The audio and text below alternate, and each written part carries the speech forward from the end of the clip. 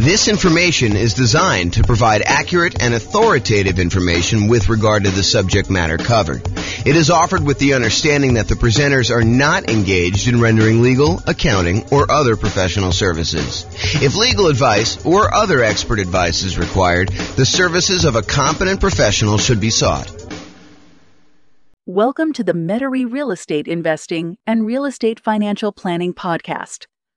Learn all about investing in real estate in Metairie, Louisiana, with a combination of real estate financial planning and modeling with numbers specific to Metairie, plus syndicated, more generalized recordings of live and pre-recorded real estate investing classes, not all of them specific to Metairie. Be sure to stay tuned after the podcast for a message from our sponsors. So, house hacking real estate investing strategy. I'm James Orr. Here are the strategies that we covered a few classes ago. We did a whole class on real estate investing strategies, and I kind of walked you through an overview of all the different strategies in that class. And then my intention was to give you a big picture in 1 2-hour class and then dive deep with both a qualitative deep dive and then also a quantitative deep dive of like how these function toward you achieving financial independence. So you'll see numbers tonight on house hacking and some of the other ones we just did so you can see the comparison.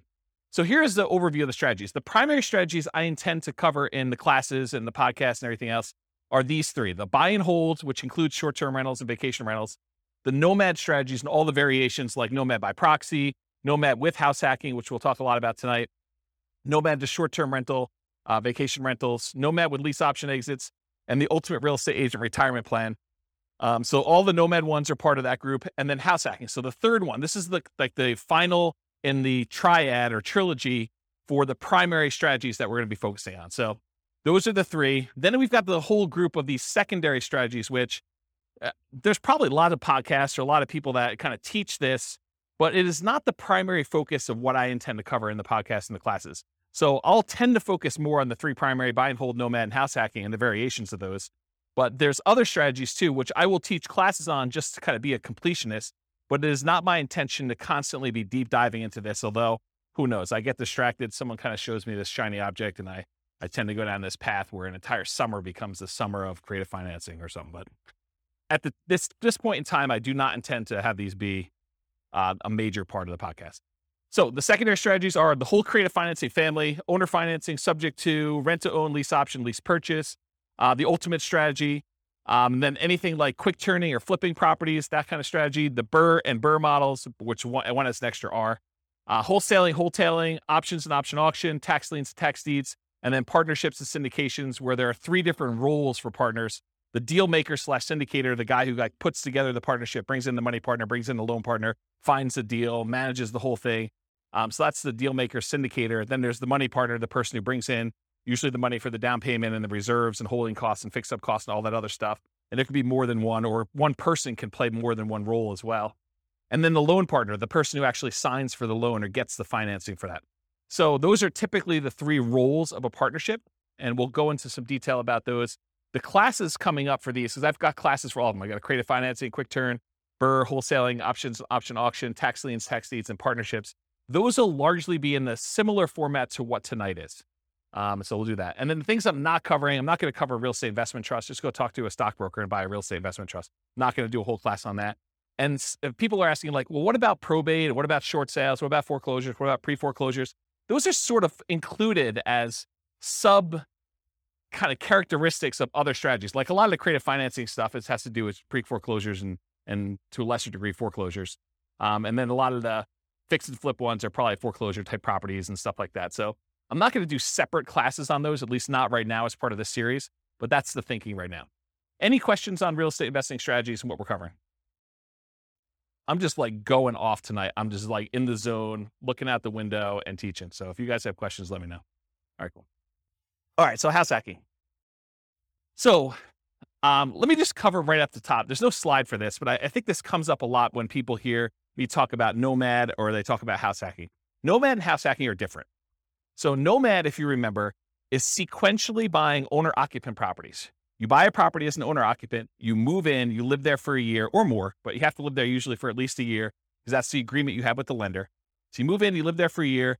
Then at the end of the year, you convert that property to a rental and you move into the next property, and you repeat that process until you acquire as many rentals as you want. There's technically no limit for the loan except for your ability to qualify. So it's not like you can get 10 and then you're done.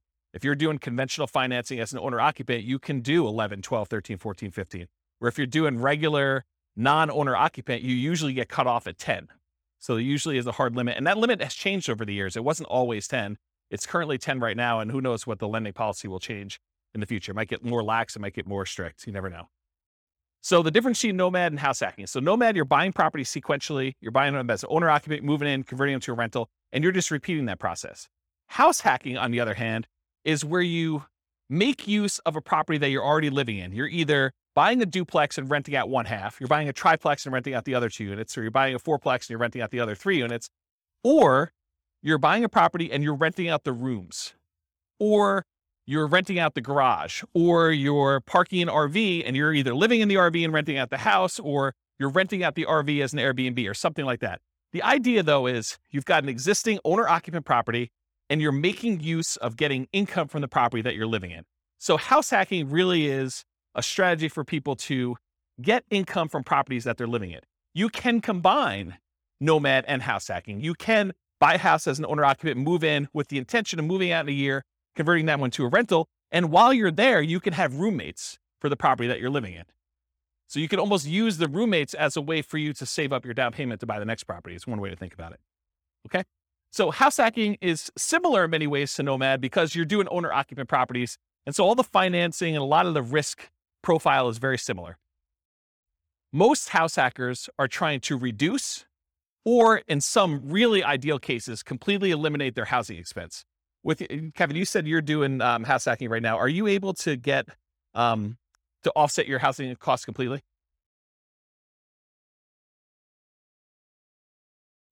Okay, so Kevin said that he's able to, in Northern Colorado at least, completely subsidize his housing expense with roommates via house hacking.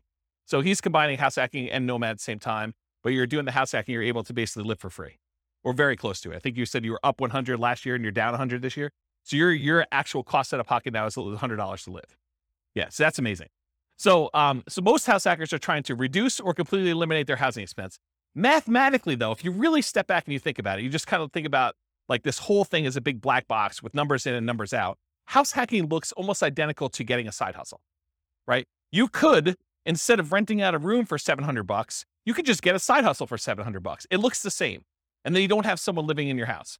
But the nice thing about house hacking is if you've got extra space in your house and you're willing to put up with a lot of the inconveniences of having people there, there's some pluses, but I think a lot of people think that there's some inconveniences with it. But if you're willing to do that, you don't have to go get the side hustle and do the extra work. So you don't have to go out and put in hours in order to trade for that. And you can actually get some extra income from doing it.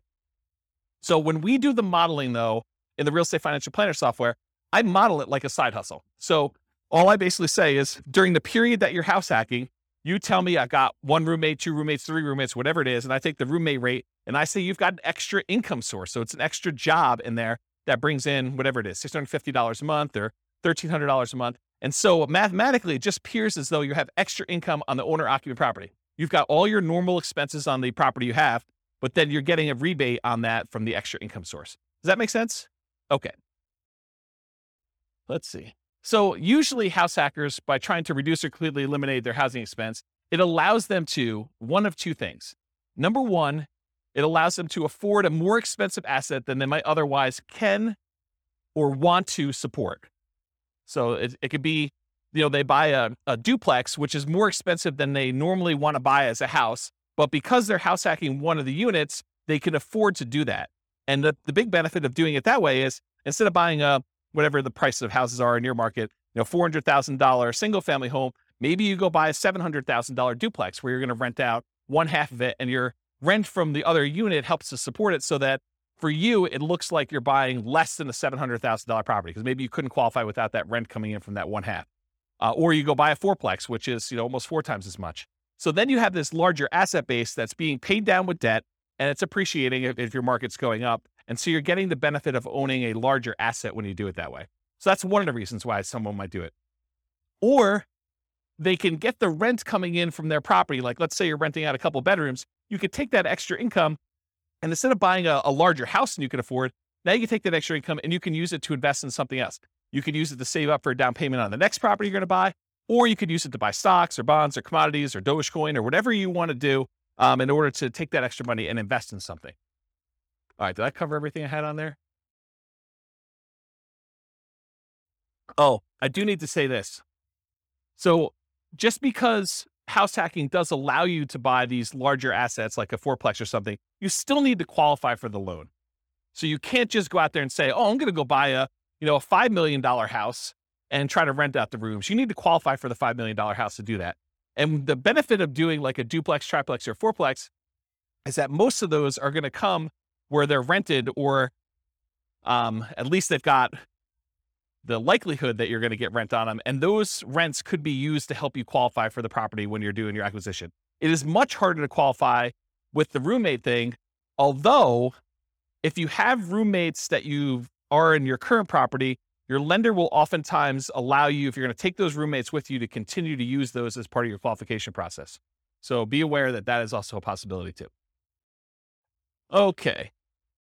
Any questions on this? We good? All right, cool. Exceptions. So tonight I'm going to go over a whole bunch of things on your handouts. You guys got this real estate investing strategy profile thing.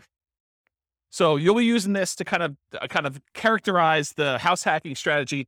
And you may be saying, James, you described this thing as whatever it is, but really, can't you do this? And the answer is yes. There's lots of exceptions to what I'm going to say. I tried to use the most general case, but there are lots of ways you could say, but can't you sort of do it this way? Yes, you probably could. It may be unusual, and so I'll try to stick to what's most common, but there are exceptions to a lot of these things. So beware, just because you don't think there's a chance that X can happen doesn't mean it won't happen. My intention with tonight's class is that this is a starting point to give you a lot of background information about how the strategy works and how I think about it, but really do your own research to verify everything I said. You should not rely on me. Okay? Any questions on this? Sweet. All right, so house hacking variations. Let's just kind of start going down what we're going to be covering tonight. So there's traditional house hacking. When you have traditional house hacking, you typically go buy a house, single family home as an example, and you're usually going to put 0% down if you're going to get a VA loan. And VA loans allow you to buy single family homes, duplexes, triplexes, or fourplexes. They require that you be a veteran. So you have to have served in the military and have veteran benefits, VA benefits. And you could use that up to a certain limit. You're not limited to just one. You're limited to the actual the benefit you have from the VA. So you could possibly use your VA benefit for more than one house if you happen to be in an area and to find a property that's inexpensive enough. Or if you sell your VA property, then you can reuse your benefits, although it's a little bit more expensive to use them on a second time. So VA is usually a specific loan program that you have to be a veteran to get. It's a nothing down loan program. Instead of having PMI, private mortgage insurance, which private mortgage insurance is an insurance that the lender requires you get when they make you a loan where you put less than 20% down, it protects them in case you default. So they basically said, hey, listen, if I'm going to let you put 5% down on a property, then I want to make sure that you pay a third party insurance in case you default as the buyer on the property. I want to be protected. Okay. So in those cases, PMI protects the lender. With VA though, there is no actual PMI with VA. Instead, they charge an upfront funding fee. And you could choose to pay your PMI as one lump sum upfront fee, but VA is a special case where the Veterans Administration actually charges you an upfront funding fee, which is part of their insurance that they use in order to make good on any loans that go bad when the VA guarantees it with the banks, the local banks that are doing it. So if you're going to go buy property, you could do 0% down for VA, and that's one of the two loans that you can do for multifamily. So if you're not a veteran, you're going to have to do this other one if you want to buy a duplex, triplex, or fourplex. But basically 0% down is the VA loan, or you could do a 3% down conventional loan. And these loans are all on your sheet here. What does the top of the sheet say? Loan type mortgage insurance comparison. So there's a little spreadsheet here that shows you all the different loan types if you got that handout, and it shows you all the different ones. So you can follow along on that one if you want to take any notes. So 3% down is another conventional loan program. It requires PMI for doing that. And there's two different options that I have on there, although there's a third lump sum upfront fee. You can either pay it monthly, the PMI, or you can choose to have the lender pay it for you on your behalf, and you are voluntarily taking at a higher interest rate instead. So think of it this way. You guys know that if you wanted to go get a loan, you could tell the lender, hey, listen, what are the rates today? And they tell you 5.5%. You say, well, what if I wanted to pay you? Could I buy down my interest rate? And they say, yeah, you could pay us 2 points, whatever 2 points are in the loan, and we will allow you to have 5.375 instead of 5.5. So you could buy down the interest rate like that. Well, what most people don't realize is it works in the other direction too. You could say to the lender, look, interest rates right now, if I'm not paying any points, is 5.5. What if you actually raise the rate voluntarily to 5.625, take a voluntarily higher interest rate on the loan? The lender would then give you a credit back, which could then cover some of your closing costs. Not your down payment. You always need to have that 5% down or 3% down or 3.5% down, that you can never get rid of the down payment portion of it. But some of your closing costs, the lender can contribute. So it could pay things like title insurance or your prepaids on, your insurance or things of that nature. So it can pay some of those things in advance as part of your prepaids, as part of the closing costs. So you effectively end up coming to closing with less money by voluntarily taking a higher interest rate, which means your payment's going to be higher. Okay, so that's one option. Okay, so getting back to this, so there's usually different down payments. 3% down is one of the conventional loans. There's really 3 types of ways to pay PMI: lump sum upfront, which I don't have on that sheet. There's lender paid, and I show you the difference of the interest rates between lender paid, or you can pay it monthly. And you can do that until usually the loan gets to an 80% loan to value. And then at that point, it usually drops off, except with FHA. FHA, the PMI never drops off. Okay. So the next loan is that 3.5% FHA. So 3.5 FHA financing. There is both an upfront fee and also monthly PMI for FHA, and the PMI on FHA never goes away. So it's there for the life of the loan. Not even when you get down below 80% loan to value, the PMI doesn't go away at all. The benefit of using FHA, though, is with FHA loans, you could buy duplexes, triplexes, or fourplexes with 3.5% down. You have to owner-occupy one of the units. These are all owner-occupant loan programs, okay? So you can buy single-family homes, duplexes, triplexes, or fourplex with FHA, all for 3.5% down, or 5% down. There's a 5% down conventional loan program. Again, it's the same PMI options as a 3% down conventional program.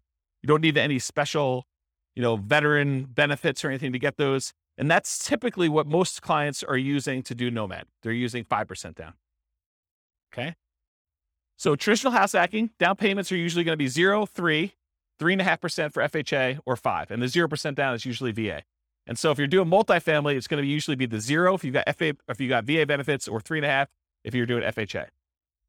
In traditional house hacking, it could be single family home with roommates, including what I call non-conforming duplexes, triplexes, and fourplexes. What's a non-conforming duplex, triplex, or fourplex? Anyone have an idea? So an example would be a walkout basement. So in other words, you have a part of your unit that's technically not a duplex. It's not listed in public records as a duplex, but it's sort of set up where it feels a lot like a duplex, where you could have a completely separate living area, like a basement that has a walkout where they can come and go as they please through the back door. Maybe you set up a kitchen unit down there against, a lot of times against regulations of the county or the city that you're living in. Or maybe you just have like a kitchen set up, but no stove. You have like a little mini fridge and a little mini bar sink area. And they use like a little hot plate in order to cook their meals. So it's not technically a duplex, triplex, or fourplex. It's not listed in public record as that. It's not zoned for that, but you're sort of using it like that. A lot of people, there's some people that have converted these up-down bi-level plans where you walk in the front door and they added doors right before the stairs so that now they have an upstairs and downstairs. So you walk in, there's a little landing area, and if you go to the left, there's a door that goes upstairs with its own unit. And if you go to the right, you open the door, there's a staircase that goes down to another unit. And some people have converted these to non-conforming duplex units, and they kind of rent out both of them. Okay. So you could do the single family home with roommates, or this non-conforming duplex, triplex, or fourplex from the single family homes. Or you could do legitimate duplexes, triplexes, fourplexes, actually zoned multifamily property where there's a unit, there's 2 addresses, it's zoned that way in public records. Like there's 2 different utilities, 2 different electrical boxes, 2 different water lines going, and so on. There's also slight variations on these, like additional dwelling units, where you have a single family home with its own like mother-in-law suite or a multi-generational property. There's a whole builder now that's kind of catering to this group. They've got a whole bunch of new construction properties where they have 2 front doors, and one of them is like an intergenerational suite. There's a door that you can close between the units so they still connect, but they're technically 2 separate units. They have 2 kitchens, 2 sets of living areas, 2 bathrooms, all that stuff. So it's like a duplex, but it's still technically a single family home, which is an interesting product. So if you have a single family home, or even a duplex, triplex, or fourplex, you could rent out rooms in your unit, in like your actual side of the duplex. You could rent out rooms in addition. It is harder to buy more than one duplex, triplex, or fourplex. So if you were thinking, oh, James, I'm going to combine this house hacking thing you had with Nomad, and instead of buying single family homes, every type of property, I'm going to buy fourplexes. So I'm going to buy 10 fourplexes, and I'm going to do that strategy. What's the challenge with that? Why can't you go buy 10 fourplexes easily? Anyone know? The financing. So if you have a VA loan, you could go buy 1, maybe 2 if you didn't use all your VA benefits to buy 2 duplexes or 2 fourplexes sequentially. You buy 1, you live there for a year, you convert it to a rental, you move out, you buy the next one. And if you have a little bit left over in your VA benefit, maybe you could do a second one with that. But then once you get beyond 2, this is like an ideal situation where you're able to find one cheap enough that you didn't use all your benefits. After you've done the 2 though, let's say you want to go buy a third one. What's the financing you can do in order to do that? FHA. So FHA is the only other one you could do to buy triplexes, duplexes, triplexes, or fourplexes. You can't do the conventional one with low down payments, like a 5% down. So if you wanted to go do a low down additional unit, then you could do your FHA. What's the problem after you get your 2 VA ones? That's really a stretch to do. That'd be really hard to do. And that third FHA one. Yeah, you can't do more than 1 FHA loan. There's some really weird exceptions, like if you move more than 100 miles away, or you had one and you inherited one from your parents because they died and you kind of took over the loan or whatever it is. But they don't usually want to give you 2 FHA loans. There's some really rare exceptions, but for the most part, it's going to be very, very difficult for you to be able to do 2 FHA loans. So it's going to be really hard for you to buy that 4th duplex, triplex, or fourplex if you're trying to do this in series without putting a lot more down. Then you got to go put your 15% down for a duplex. I think there's a loan program for doing that as an owner occupant. Otherwise, it's going to be 25% down for doing any type of multifamily. Even if you're moving in, well, maybe there is a 20% down owner occupant. I don't know the answer to that. I'd have to check with a lender to find out. But I think for most of those, they're going to probably be 25% down for the multifamilies after that. So there's really no way to do these really low sequential down payments for acquiring these large numbers of multifamilies. Primarily, you're going to be doing 1, maybe 2 if you're lucky. If you happen to be a VA, a veteran, and you can get a VA loan for 1, or maybe you met your spouse in the military, you get 1, your spouse gets the next one. Maybe you're able to squeeze out a third one because one of you didn't use all your benefits. And then you go to the FHA for her, you do the FHA for him. Maybe you can get to that. But you're talking about like the stars having to align and it being like perfect. The chance of you doing it is really, really, really hard. So a lot of times we'll just say, we're going to stick to single family homes. So you could do as many of those as you want. You buy 5% down every year for as long as you want to go. Okay. So that's why we typically don't do these multiple multifamily properties in a row. All right. So that brings us to our next variation of house hacking, Nomad with house hacking. This is just combining that idea of having roommates or buying a duplex and then sequentially buying a new property every year. And in most cases, it's going to be a single family home. And I think we just covered why, right? So you're going to be doing single family homes, Nomad with house hacking. And if you guys can't, it was last week we did Nomad, right? Yeah. So last week we talked about Nomad and how you're doing that sequentially with house hacking and what those numbers look like. I'll cover that again tonight when we get to the numbers, but you'll see it's a pretty impressive strategy. So I call Nomad with house hacking, the alternative name for it is sequential house hacking, right? When someone goes and they house hack repeatedly and they're buying, house after house after house, they continue to house hack. That's sort of like what Nomad with house hacking is, right? Sequential house hacking. House hacking with traditional buy and hold. So sometimes you'll go and you'll do your one house that you live in and you get a roommate or 2 or 3 or 4 and you live there and you're getting really nice extra income, or maybe you're living for free or significantly reduced.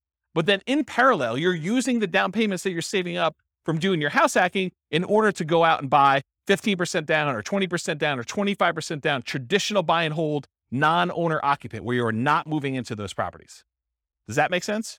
So this is like you go and you get yourself living for free so that you can build up these down payments really quickly. And then you're acquiring 20% down or 25% down or 15% down with PMI, like non-owner occupant properties as quickly as possible in parallel. So that's house hacking with traditional buy and hold. And then the last one is house hacking with short-term rentals.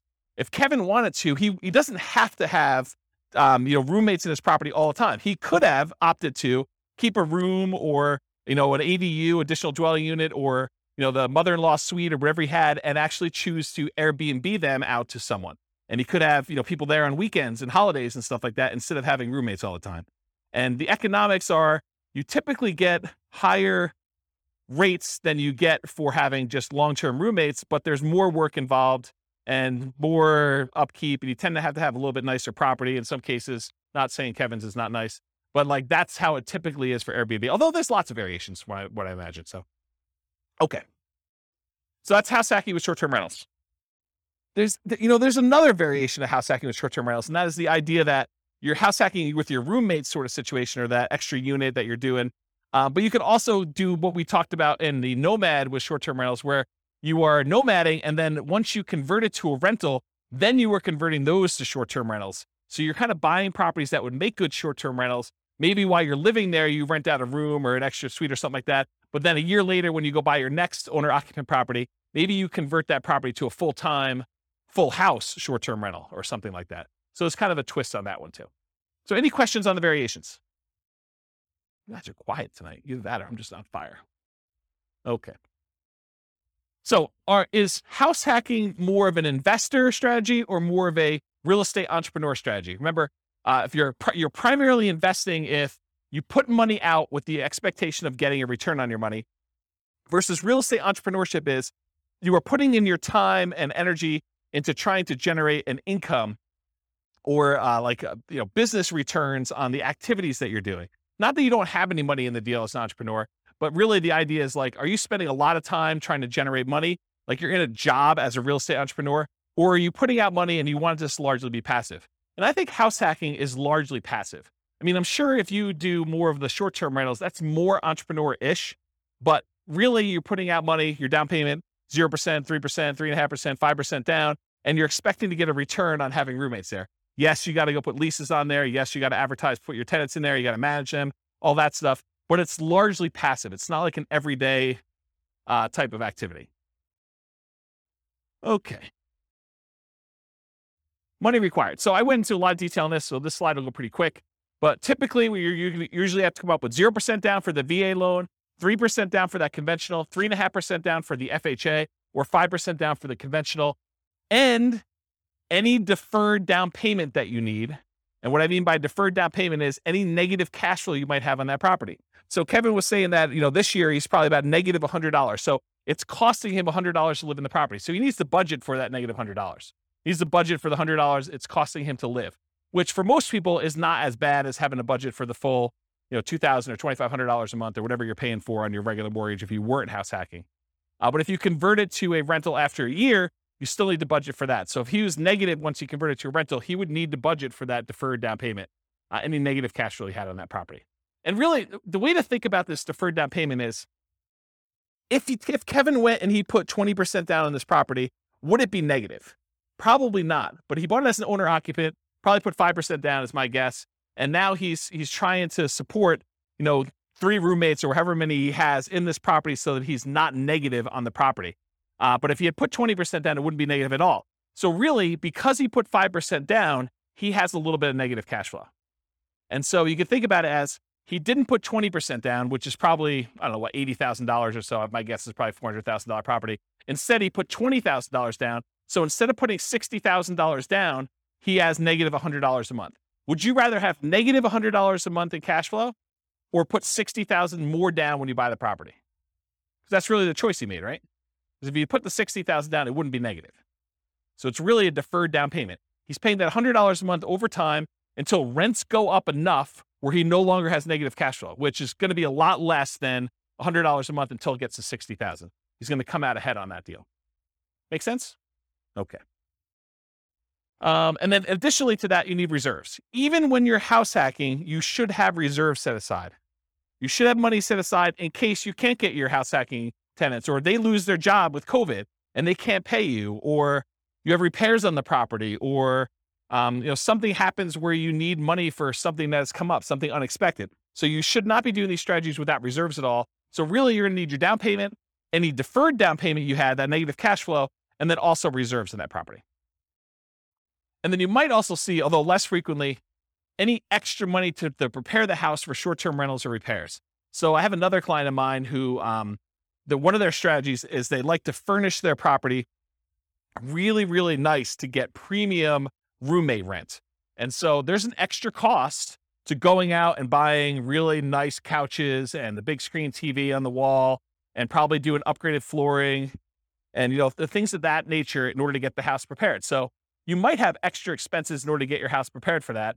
Some other clients of mine are obviously not doing, pimping out their house in order to make sure that they can get primo rent for that. They're just having any old roommate rent a clean room, clean, neat house where everything's functional, but they're not having to make sure it's super, super nice.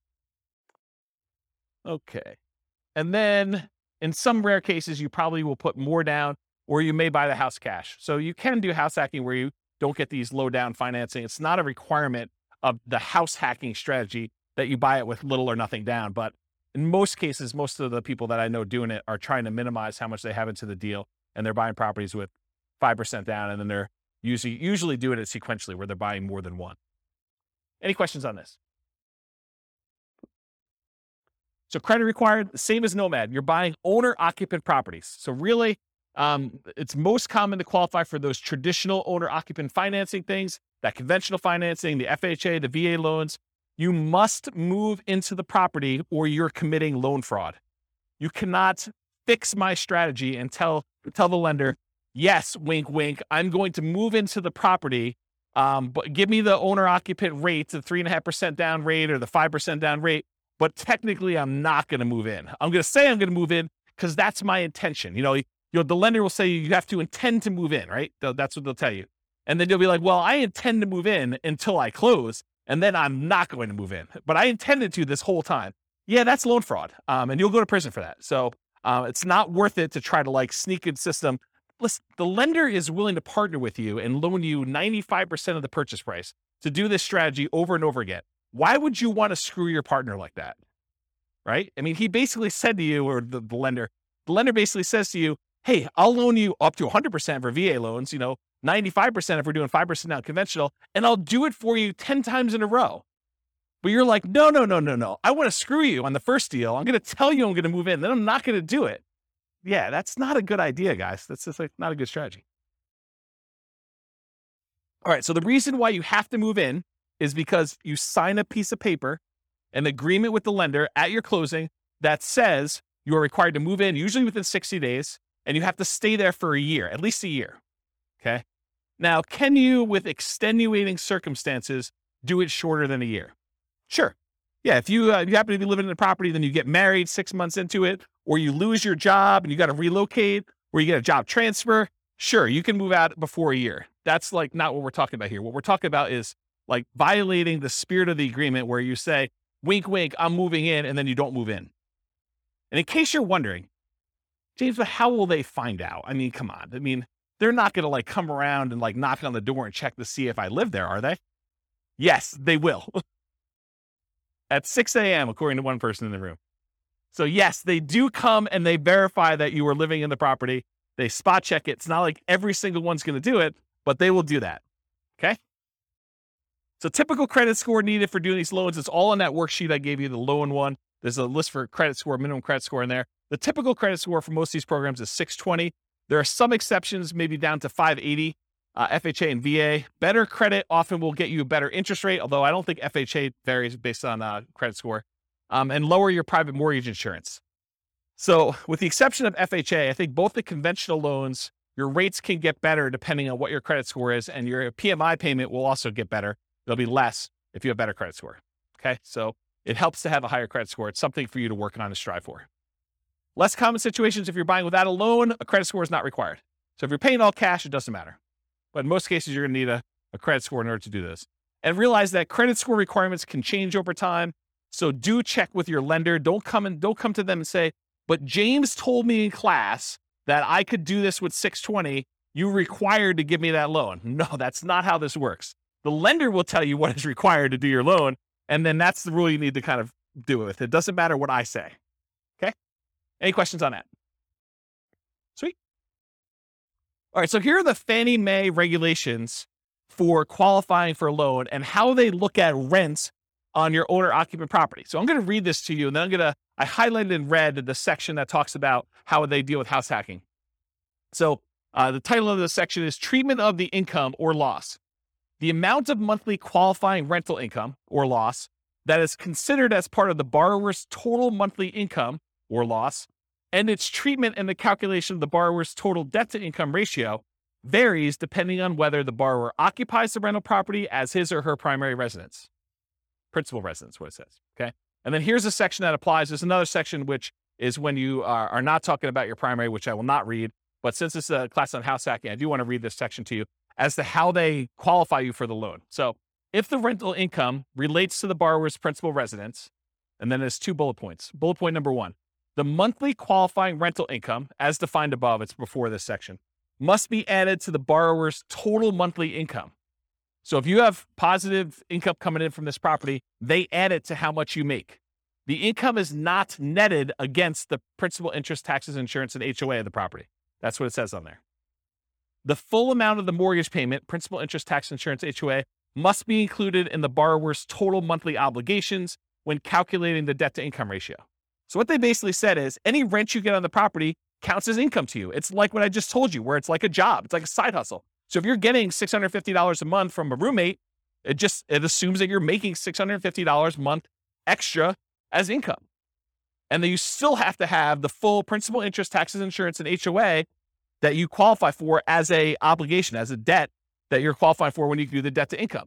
So how many people, don't raise your hands, how many people think it's a good idea that when you get a roommate, one of the benefits is they can slip you cash under the table and you don't pay taxes on it? Is that like a good idea? No, it is not a good idea, okay? You want to report it on your tax return. You want to show a history of getting roommate rent so that when you go qualify for the loan, it just shows up on your tax return and then your lender can use it to qualify you. You don't want to go and think short term and think, oh, I'm going to save myself a couple dollars and I'm going to not pay taxes on this income I got from my tenant. No. You want to pay taxes on it and you want to get the depreciation benefit of having a roommate there so you can depreciate part of the property anyway.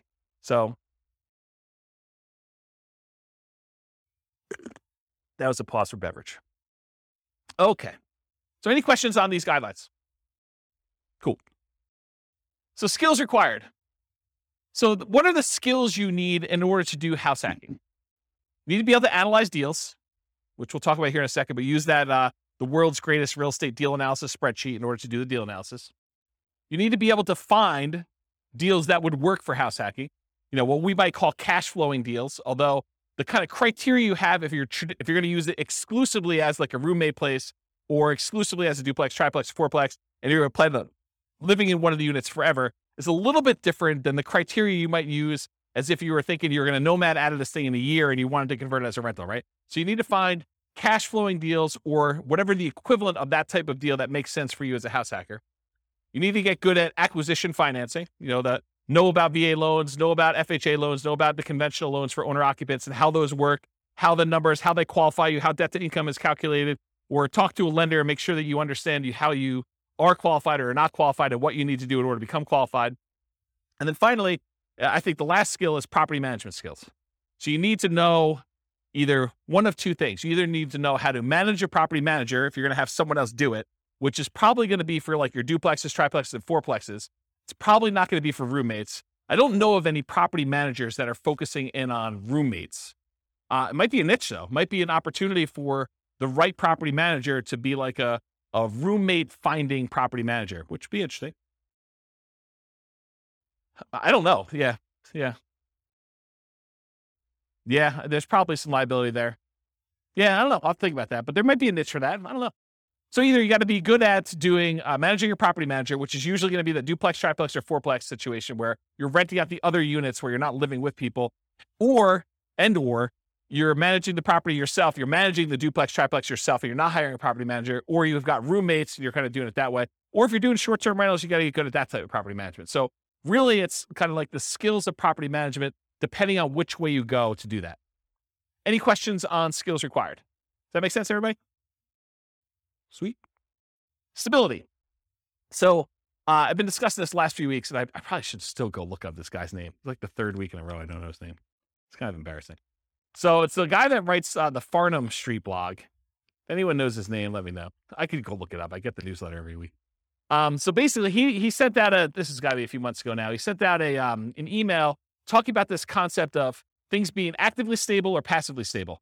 Actively stable, if you don't take action, it's going to kill you. You're going to lose money. Something bad is going to happen. Versus passively stable, in that, if you don't do anything with it, then it'll be fine. It'll kind of like, it'll self-balance, it'll self-neutralize, where nothing bad is going to happen to you. So real estate inherently is actively stable. So it's a strategy where if you don't take action, things will happen to you. If you don't pay your property taxes, you'll lose the property.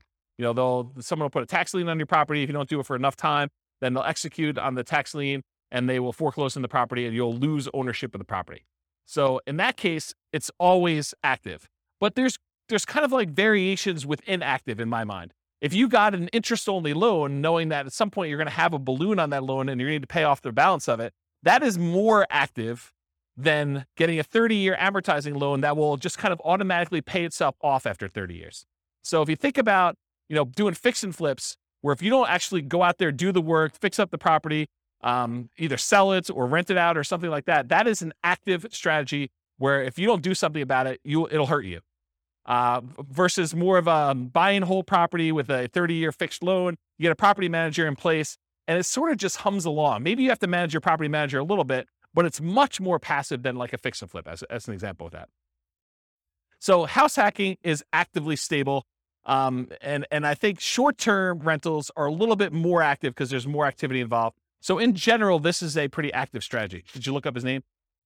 Yeah, I'll have to think about it. I should just look it up. Maybe send me an email. All right, scalability. So how scalable is house hacking? And I used to have an extra slide here where I talked about, real estate in general gets you to just really big picture. Real estate in general gets you to $1 million net worth, $10 million net worth pretty easily. But in order to scale above 10 million, you need to do different things. You need to be thinking differently. You need to be buying different types of investments. And even beyond that, it's much, much harder to do real estate to a, much larger scale than, 10 million as an example. And 10 million is relatively arbitrary. It's not like an exact number. So how scalable is house hacking? Is it something that's going to get you to 10 million? And the answer is probably not, right? I think house hacking could get you to that kind of like, 1 million to maybe pushing 10 million if you're doing more sequential stuff. But house hacking just one property where you get roommates, that's really not going to get you to these big numbers. So it's not super scalable in that way, unless you're starting to kind of combine it with some type of sequential buying, like a nomad strategy where you're buying one every year and you're trying to do that. And then maybe you're converting those, you're kind of selling them off after a period of time and converting that into larger multifamily properties. And you're really leveraging up as you go. That's more of a scalable strategy. So house hacking is often limited to one per new property per year. And as soon as you're repeating the process as a nomad with house hacking, I think I talked about that, like if you're going to do that. And then from that perspective, it's hard to scale because you're only able to do one a year. If you had an unlimited amount of money and you were buying properties where you're not moving in, you could buy 10 a year. But with house hacking, you got to buy one per year. And that's one of the reasons it's not super scalable. It could increase speed with short-term rentals where you could buy a second home with 10% down in parallel every year.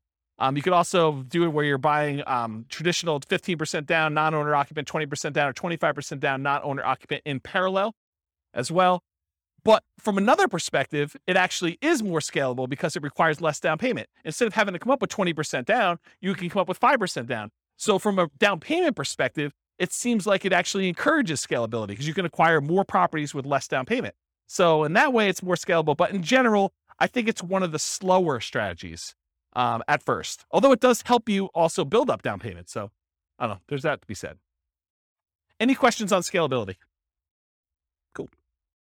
Risk exposure. So overall, I think house hacking is medium risk, is considered a medium risk type of investment. And for the last 3 classes or so, buy and hold, Nomad, and house hacking, I've told you that all three of those are pretty much medium risk. So you're like, is everything medium risk? No. And we're going to find out. There are other strategies we're going to cover in future classes that I think are different risk levels. But for the last three, they all kind of have very similar characteristics because they all include these risks. Although house hacking and Nomad probably have an additional risk, which is this first one, amplified returns. When you put a little amount down, the returns you get are amplified. If you have $100 a month cash flow and you only put $0 down, that seems like an infinite return, although it's really, really hard to get an actual infinite return without reserves and other stuff like that. So, but the idea is that you have amplified returns. So a positive $100 seems like an infinitely positive return. But if you have negative $50, that is also negatively infinite. So it's amplified in those directions depending on what you do. Whereas if you put 20% down or 25% down and you have a slight increase or slight decrease in rent, or you have a repair, because you have so much more invested, those returns get muted. They get softened a lot more. And so they're not as radical in either direction. So it can go both ways for these amplified returns from the small down payments. In addition, another risk is the increased likelihood of negative cash flow or deferred down payments with these small down payments you're making.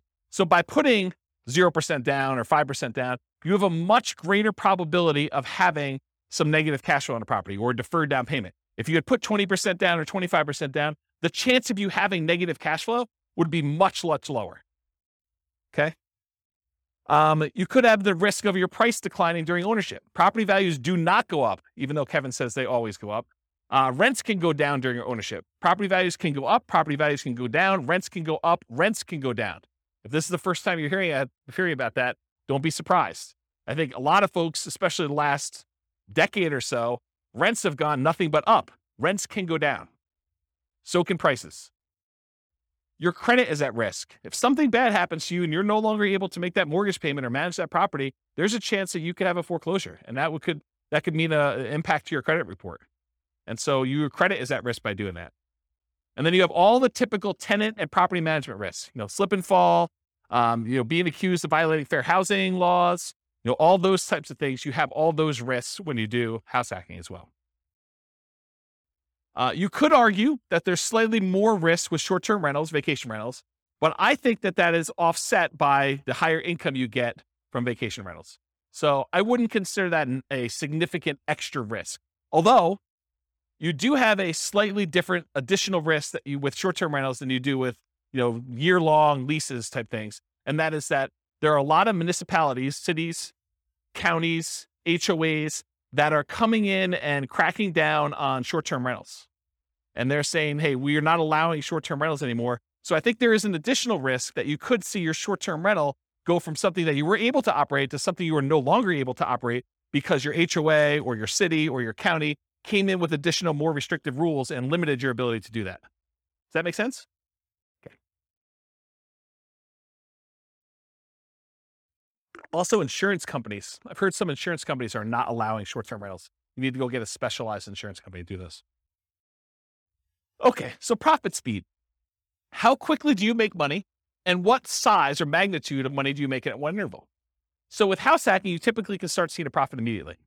That's one of the differences between house hacking and nomad. Is nomad, you buy a house, you live there for a year, and unless you're house hacking while you're nomading, you're not getting income on that property for a year. You got to support that property until you go and convert it to a rental. That's potentially problematic if you need income right away. With house hacking, you move in, you can get roommates right away. Of the people that had roommates in this thing, how many have moved in like that day had roommates? Yeah, so like 3 people in the room already had roommates when they moved into their property. So you could be earning money like that instant. In fact, you probably got down payments, security deposits and everything in advance. So you probably got those up front. So with house hacking, you typically start seeing profit right away. Rents and security deposits are typically paid in advance. Short-term rentals while you're still living in the property may increase your cash flow. It's not common with roommates, but using a property manager can slightly delay your time to receiving cash flow. There's usually a delay between when they collect it and when they pay out to you. So I've talked about this in other classes. I'll give you the really short version rundown of this, but this is the return on investment quadrants. So on the left-hand side are cash later quadrants. That's appreciation and debt pay down. Those are the things you get later on when the property value goes up over a number of years. You pay down a loan over a number of years. Your amount of equity you have has usually gone up over that time. So this is usually money that you see over time. And then the now stuff, cash flow and tax benefits. So if you're getting rent from your roommates, that's the money you tend to see right away. And then the tax benefits, which is usually depreciation, you usually see that either in your paychecks because you went and you increased your exemptions, or at the end of the tax year when you get a larger amount back in your refund, or you had to pay in less of the amount that you owed. Kind of that's how that works. So those are kind of how the quadrants work. The ones on top, appreciation and cash flow, those are speculative.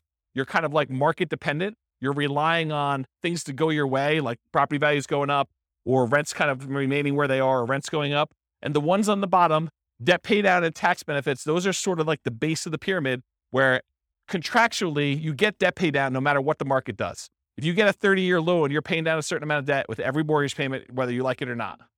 Okay, that's what the debt pay down portion is. And then tax benefits, unless the tax law changes, you're getting depreciation for 27 and a half years, whether you like it or not.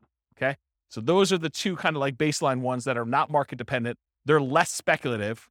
They're only speculative if you stop making your mortgage payment, or in tax benefits wise, if the tax law changes and you're no longer able to take depreciation. Okay, so we talked about that. Any questions on profit speed and profit size? Oh, I'll comment on size. So the interesting thing about house hacking is it has the potential of bringing in more cash flow than a lot of other strategies.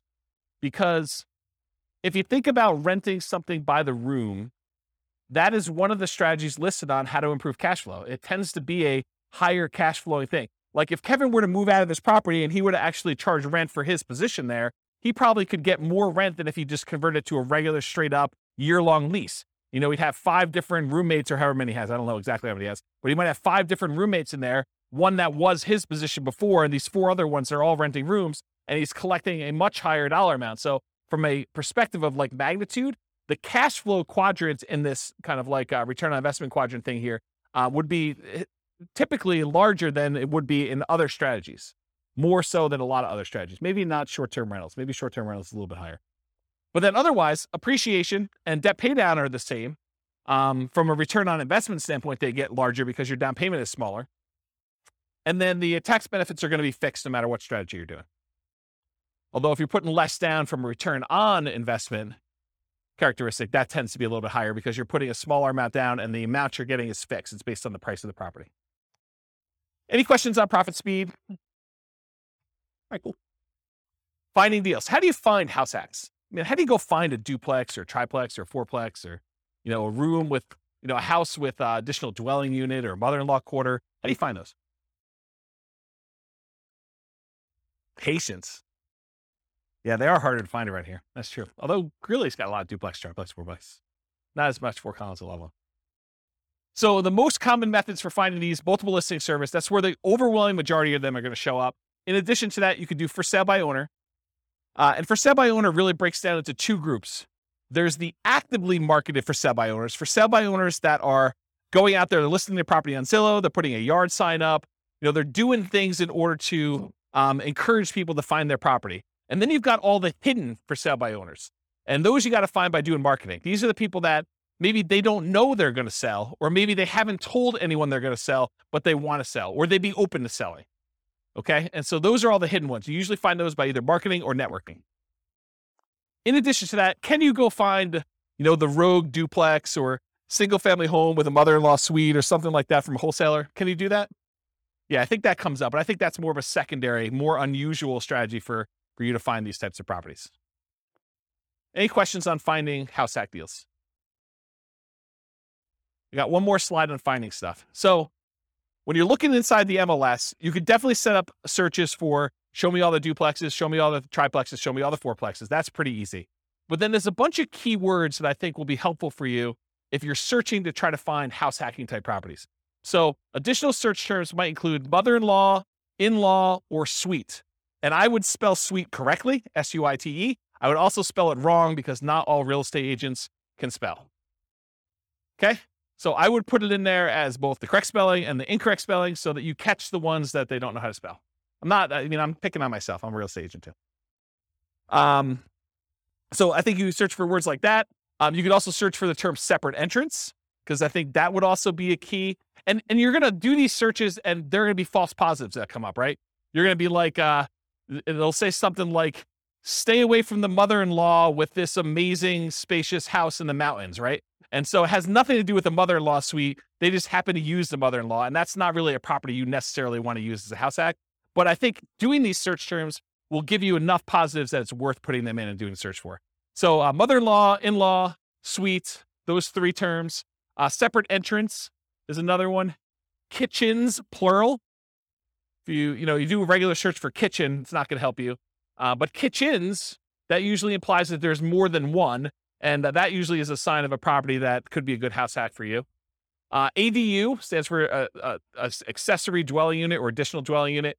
The term accessory dwelling unit or multi-generation or multi-generational, those terms could help. Basement apartment, another term to search for. Garage apartment, maybe even just apartment. Cottage, compound, pool house, boat house, maybe wet bar.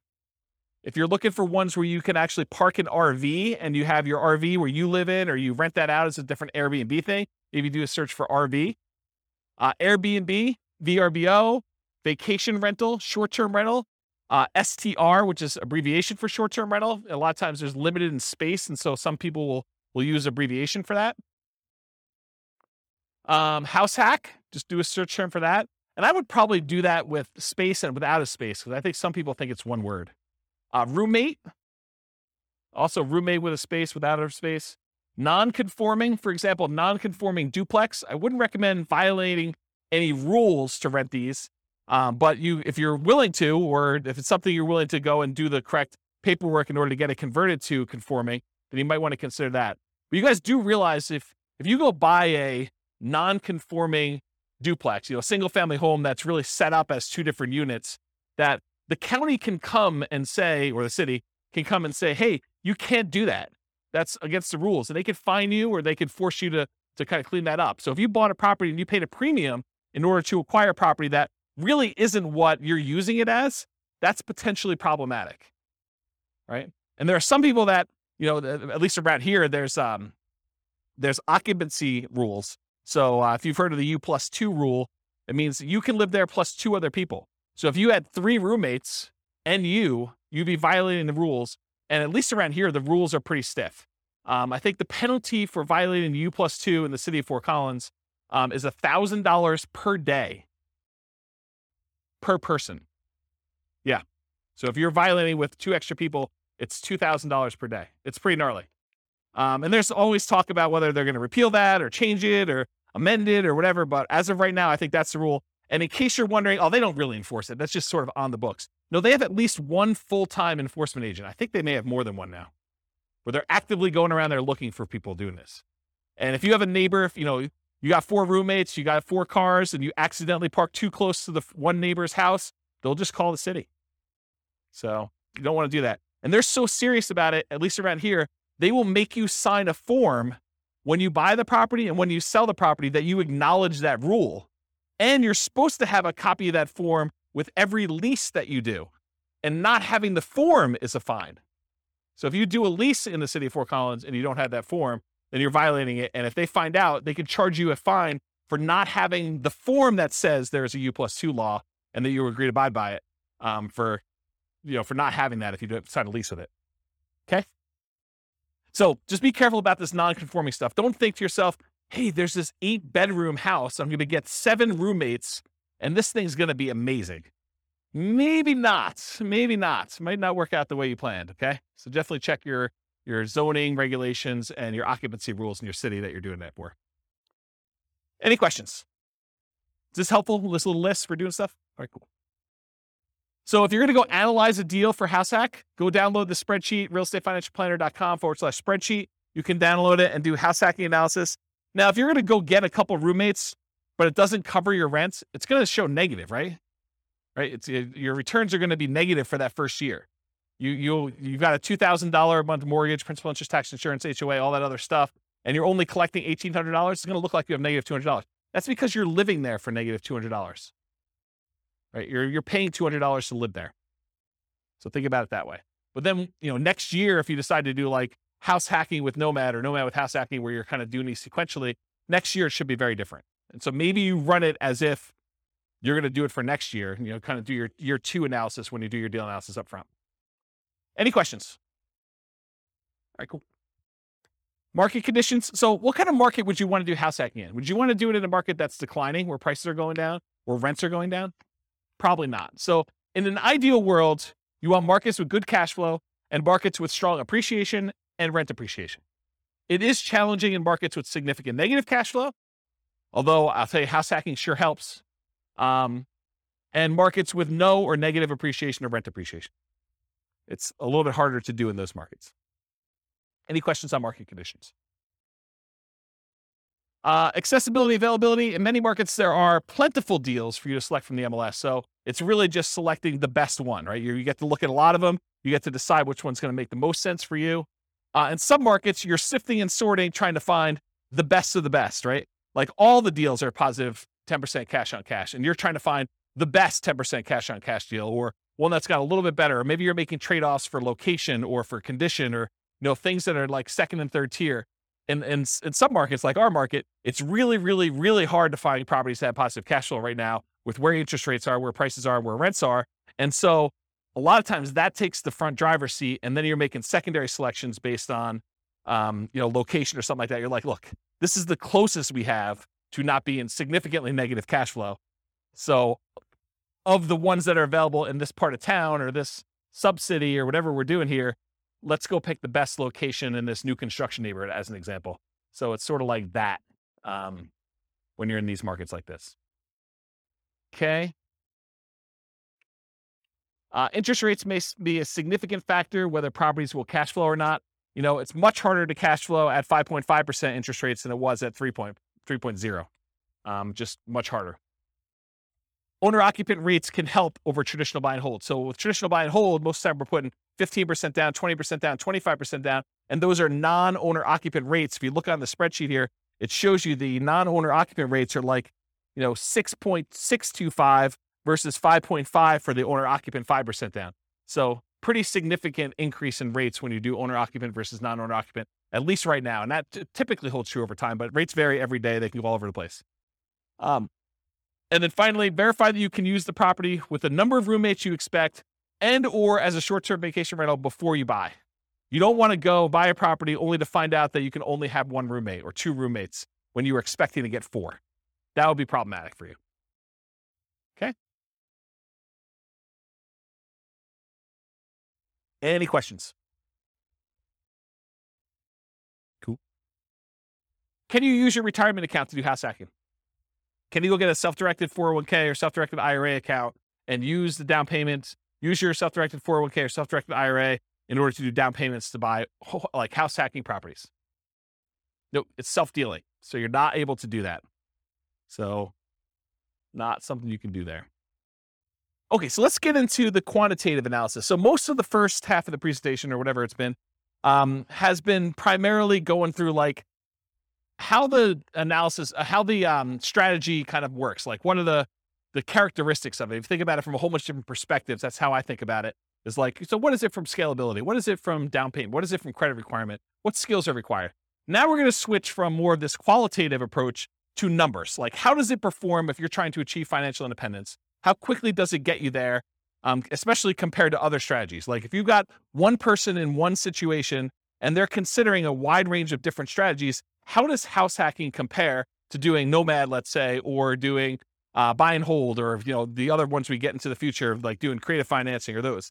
So tonight we're going to primarily focus in on the house hacking and how that performs numerically. So I will tell you that I'm going to go through a whole bunch of numbers here, but each one of these could literally be its own class. Like I could break down, house hacking with two roommates and spend an entire class going through the analysis of that and how risky it is and, what your net worth looks like there and what your, down payment and how quickly you acquire properties and what the characteristics of those properties are. I mean, we could really spend a lot of time going into detail. I chose to focus on months to financial independence. So how quickly you get to financial independence with my strategies, with all the strategies, so that I could sort of do a fast run through quantitative analysis on a bunch of different strategies rather than getting slowed down by looking at one really, really deeply. But I probably am going to do more full classes on individual strategies or sub-strategies and where we really dig into stuff so that you can understand the nuance. Because once you decide, hey, I want to do this nomad with house hacking, then you really want to know about that one. And it doesn't matter all these other variations as much anymore. Just that, hey, look, this one looks really, really good. Let me learn about that so I can implement it, right? So we'll eventually probably do full classes on those. I will point out it's naive to generalize these results.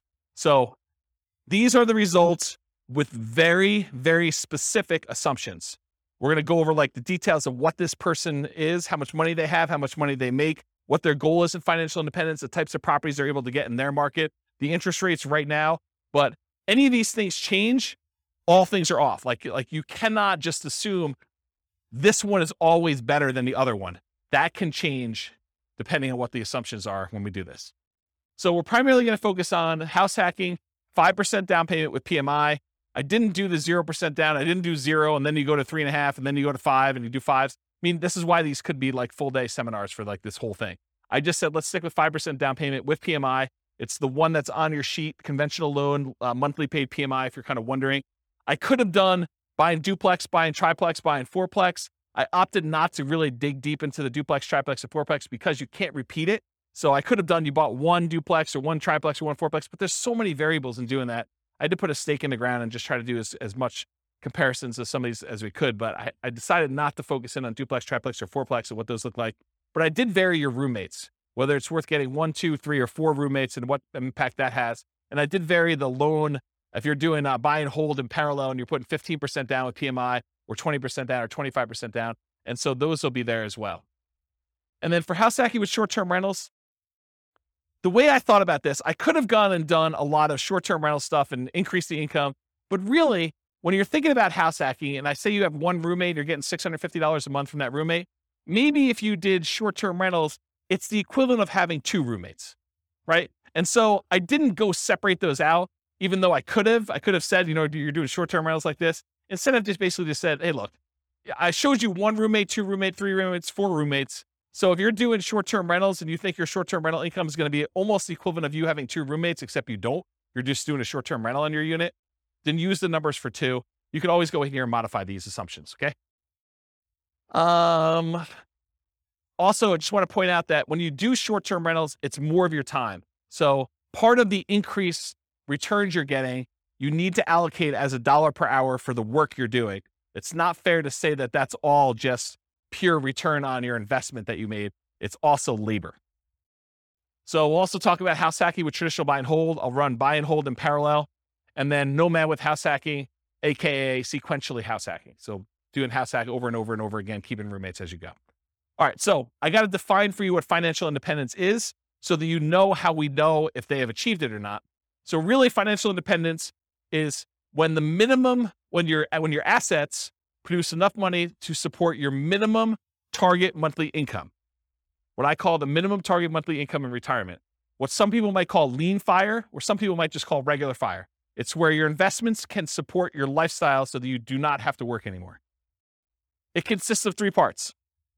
Part number 1, passive income. Passive income consists of Social Security, pensions, and annuities. That's all passive income. Number 2, net cash flow from rentals. So after all your expenses, take your gross rents and the other income you have coming in from the property, subtract out your principal, interest, taxes, insurance, HOA, maintenance, vacancy, property management, all of those things come off the top. Your net after all expenses is part of that, whether you qualify for financial independence or not, net cash flow. And then finally, any other assets you have, not equity in properties, you've already counted that as part of your cash flow. You cannot count equity twice. But any other investments you have that you've invested in stocks or bonds or mutual funds or anything like that, maybe you made hard money loans, all of that stuff clumped together times whatever you consider to be your safe withdrawal rate. So the safe withdrawal rate is the percentage of money that you could take out each year from your investments that are invested in these things, stocks, bonds, mutual funds, things like that, that you can safely withdraw that you're not likely to run out of money. And there have been studies done on this. If you guys have heard of the Trinity study, that's a study that talks about using the 4% safe withdrawal rate, where they've done studies based on certain percentages in stocks and certain percentages in bonds, and that you're not very likely to run out of money over a 30-year time horizon if you use 4% to take money out. So if you have $1 million, you could take out $40,000 a year. The $40,000 does adjust up with inflation each year, but you take out $40,000 a year and use that to live on, okay? So that's what yearly safe withdrawal rate on any invested assets means. So the three parts: passive income, Social Security, pensions, annuities, net cash flow, and then that yearly safe withdrawal rate on invested assets. The sum of all three of those, if it exceeds your minimum target monthly income in retirement, then you're financially independent. Okay? Any questions on this? Cool. So here are the changeable assumptions. I made up like a prototypical person who's doing this. I call them Norm and Norma if you guys are listening to the Real Estate Financial Planner podcast, but it's basically the same assumptions there. They're married. They're both 21 years old. They recently graduated from college, and they're working in a technology department of a large healthcare business. They have a total of $10,000 saved up. They earn combined between the both of them $72,000 a year. That's $18 per hour times 2,000 hours, $36,000 a year each. They're saving about $1,000 per month before they buy any houses. So that's based on them renting. They're renting somewhere for $1,800 a month, and they're able to save $1,000 of their $6,000 a month in income toward financial independence. They are obsessed about achieving financial independence, and they're looking through all these different strategies, trying to find the optimal one for them, the one that both fits their lifestyle, what they're willing to do, but then also gets them to FI as fast as possible and as safely as possible, honestly. They want to find their best path. We talked about that. They're both going to take Social Security at age 67. So we've got that modeled in. And Social Security is estimated based on them working until they're full age 67. But technically, they are, if they stop working early, it should be a little lower than what I have programmed in here. So if they achieve financial independence at age 50, then they're technically not working until 67. So the Social Security that we have modeled in is a little bit higher than that. Any questions on the assumptions? And you could change all these. So if you make $80,000 a year, go ahead and change it. You can go ahead and log in and change all the assumptions for all these scenarios. Any questions on these? Cool. So these are the loans we're going to use on your sheet. So they're primarily doing this 5% down with monthly MI, 5.5% down payment. That's the one I'm primarily focused on in all the scenarios. If they're doing in parallel buy and hold, these are the 15%, 20%, 25% down options. So I'm using those when I talk about the 15% down, 20% or 25% down ones. You got the worksheet for that. So I did this for 60 years, modeled 60-year time frame. Their effective income tax rate for calculating their depreciation benefit is 17.85. I assumed inflation is 3% per year. That mortgage interest rate based on their owner occupant is 5.5%. It does have PMI. I used the 4% safe withdrawal rate, and they're doing that $5,000 a month in their target monthly income retirement. And in an ideal world, if they could get to $10,000 a month, they're not living on that right now, but if they could get there, that would be ideal for them. Okay. Although I'm not using it in tonight's presentation, but that is one of the things that they're doing. Okay. So let's talk about the property that they're using. So there's a $375,000 property. They're buying it for what it's worth. They're not getting a discount. They're not paying a premium. They're putting 5% down, and there's PMI on that. The property value goes up at 3% per year, by the way. It's keeping pace with inflation. 1% of the purchase price and closing costs at the time of purchase. They were not able to negotiate with the seller and get the seller to give them any seller concessions, so they got to come to the closing table with all their own closing costs. The interest rate we talked about, 5.5% for that 5% down, plus the PMI. They're getting 30-year loans. Rent on that property, $2,600 per month, and rent increases with inflation as well at 3% per year. When they're house hacking, one roommate's worth $650 a month. Two roommates, $650 each, $1,300 total. Three roommates, $1,950 for the three of them. And for four roommates, if they're able to buy like a 5-bedroom and rent it out that way, it is $2,600 a month. Okay, so $650 per bedroom. And then 3% of the monthly income is the assumed vacancy rate. 10% is assumed maintenance rate, so they're putting aside 10% of rents and maintenance. And then 0.75% of the value of the property each year is the assumed property taxes rate. So the initial value is $375. That works out to be about $2,800 and change per year in property taxes. And as property values go up, that property tax number goes up too, because it's always a percentage of the value of the property. And then 0.4% of the value of the property is the assumed property insurance rate.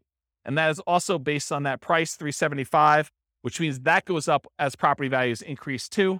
And in the first year, it's about $1,500.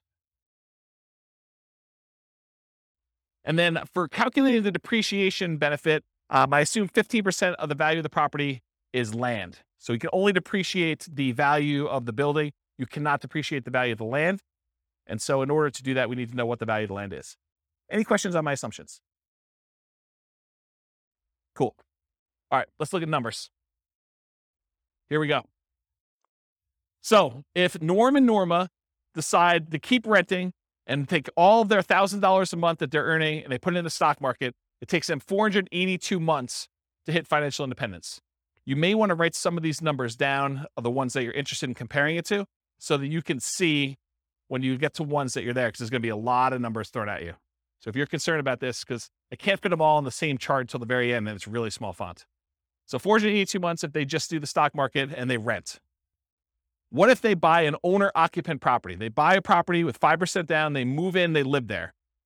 If they do that and they invest in stocks, the amount that they can invest in stocks decreases by a lot. They were saving $1,000 a month by buying a property to live in.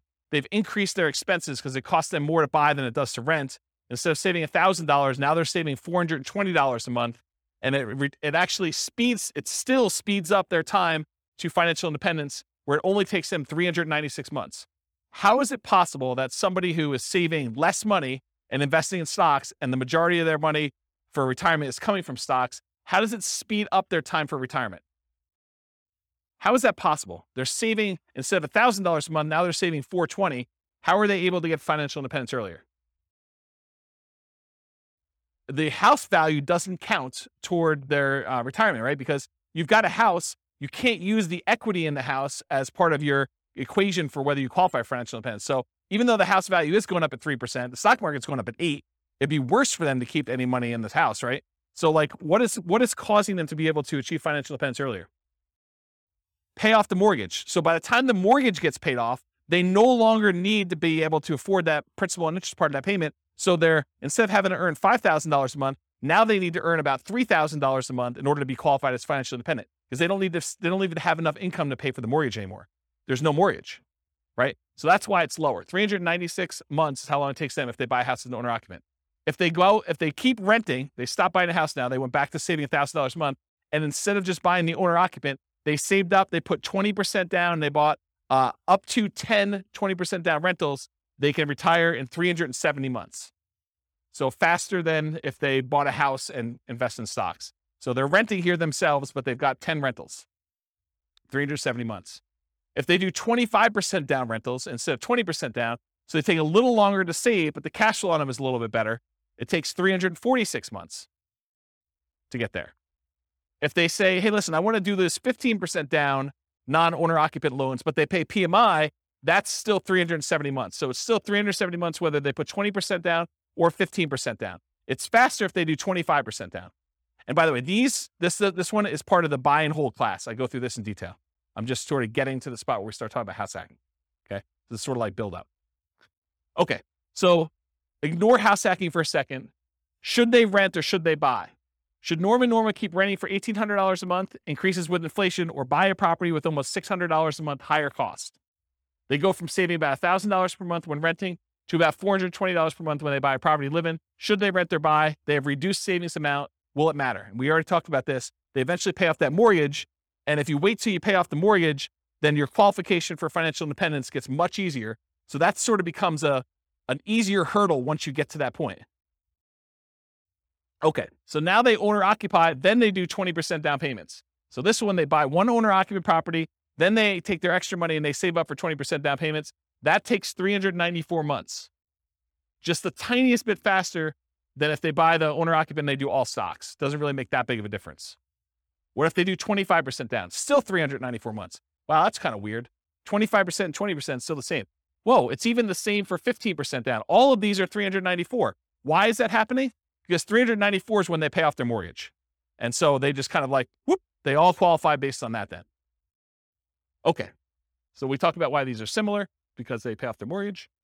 So here's the buy and hold stuff summarized just to show you the fastest ones if they do short-term rentals, which we didn't really talk about tonight, but those are the fastest ways for them to achieve financial independence if they buy properties and use them as short-term rentals. Otherwise, this is the kind of the speed of all of them. Okay, what if they nomad? They buy 10 nomad properties, basically buy that first 5% down. They move in, they live there for a year. As soon as they have enough down payment and debt to income ratio to be able to qualify for the next one, they buy the next one. They repeat this until they have 10 properties as rentals. And they kind of do that. And if they do that strategy, it takes them 320 months. So besides the short-term rental strategy, nomading, just plain vanilla nomad of buying 10 properties, is faster than all the other strategies. Doing all stocks, doing all 15% down, 20% down, 25% down rentals. So nomad crushes it. Okay? And honestly, they don't even buy their 9th and 10th property until after they achieve financial independence. So they only need to get to 8 before they get those numbers. Okay? Fixer Upper Nomad. So this was the buying 10 nomad properties at 5% down, took 320 months. If they go buy a property at the discount, and I cover the assumptions for this in last week's class on nomading, but basically that takes 231 months. So if you're buying properties at a discount and you're getting a little bit better cash flow on those, it's faster. 231 months to buy properties at a discount if you're doing Fixer Upper Nomad, if you could find them in your market. Okay. If you do nomad by proxy, you have someone else move in on your behalf, either your kids or your grandparents, or your parents rather, or your grandparents. It could take 214 months to do nomad by proxy. And go watch last week's class and go find the details of that, because there's a lot of nuance to what is involved in that. Okay. If you decide to do short-term rentals with nomad, so you buy a property, you live there for a year by yourself, then you convert it to a short-term rental where you're getting a little bit of a premium on rent. If you do that, 154 months. So converting your property to a short-term rental after you move out is 154 months. So now we're going to talk about nomad with house hacking. We covered this last week, but it kind of straddles both realms, right? We have nomad, but then we also have house hacking. So essentially the same as getting a side hustle, which you talked about, extra income each month. Start the income at month 33, which is when they buy their first property. So I just started it when they bought their first one, and I have it go. So I'm going to show you 1 roommate, 2 roommate, 3 roommates, and 4 roommates, $650 a month per roommate. So $2,600 if they have 4, $650 if they have 1, and everything in between, $650 each one. So here it is. These are the 3 with roommates.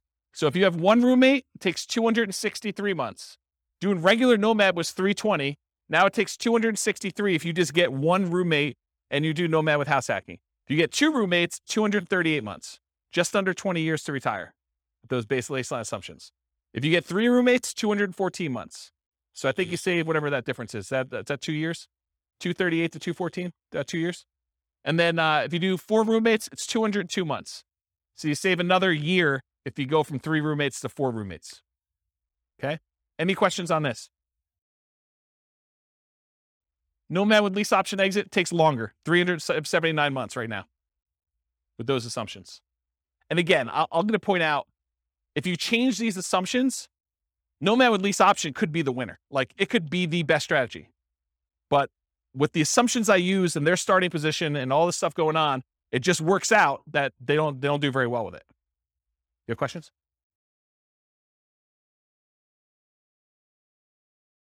No. As soon as they retire, they stop with roommates.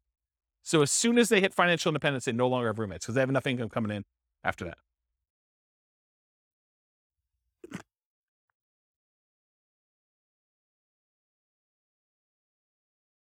Okay.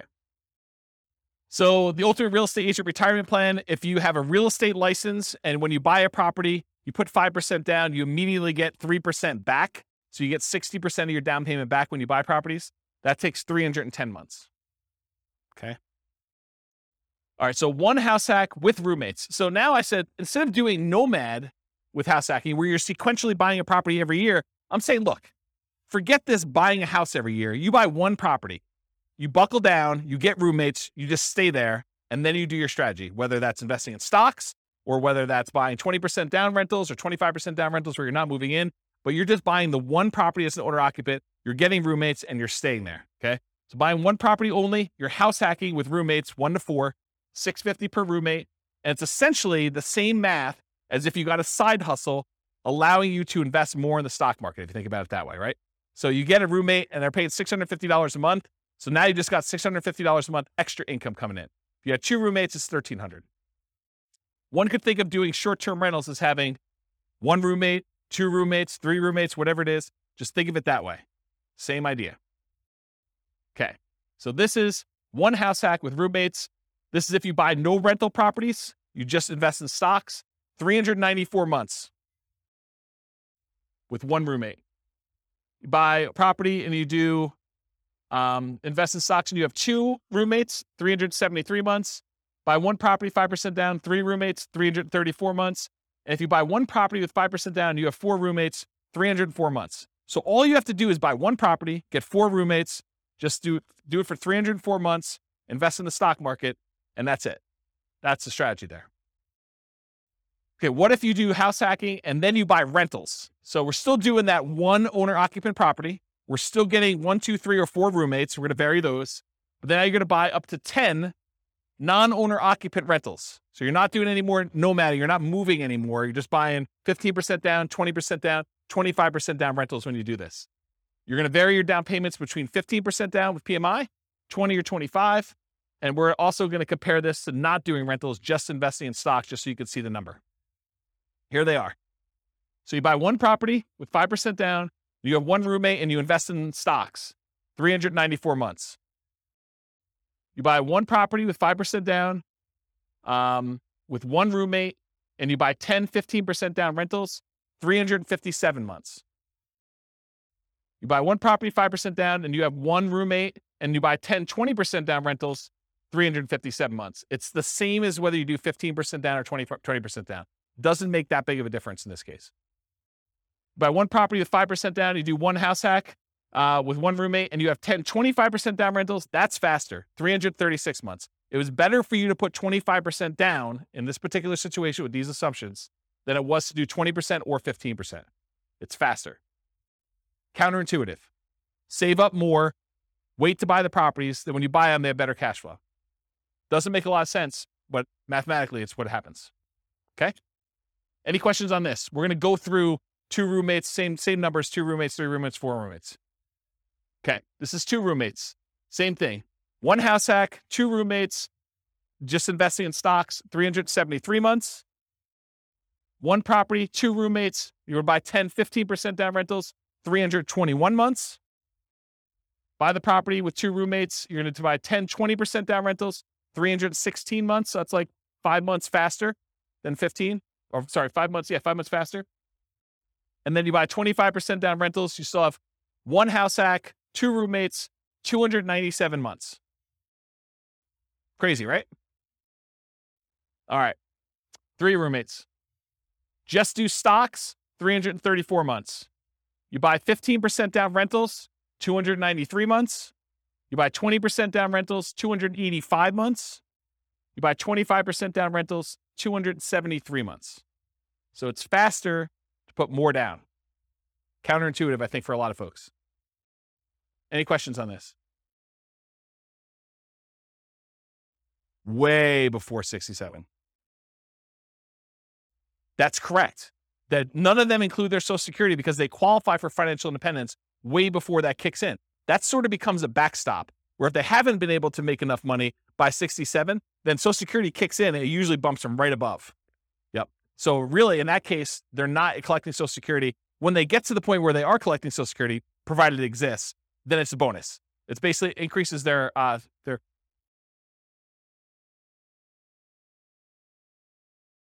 till 67. What do you mean?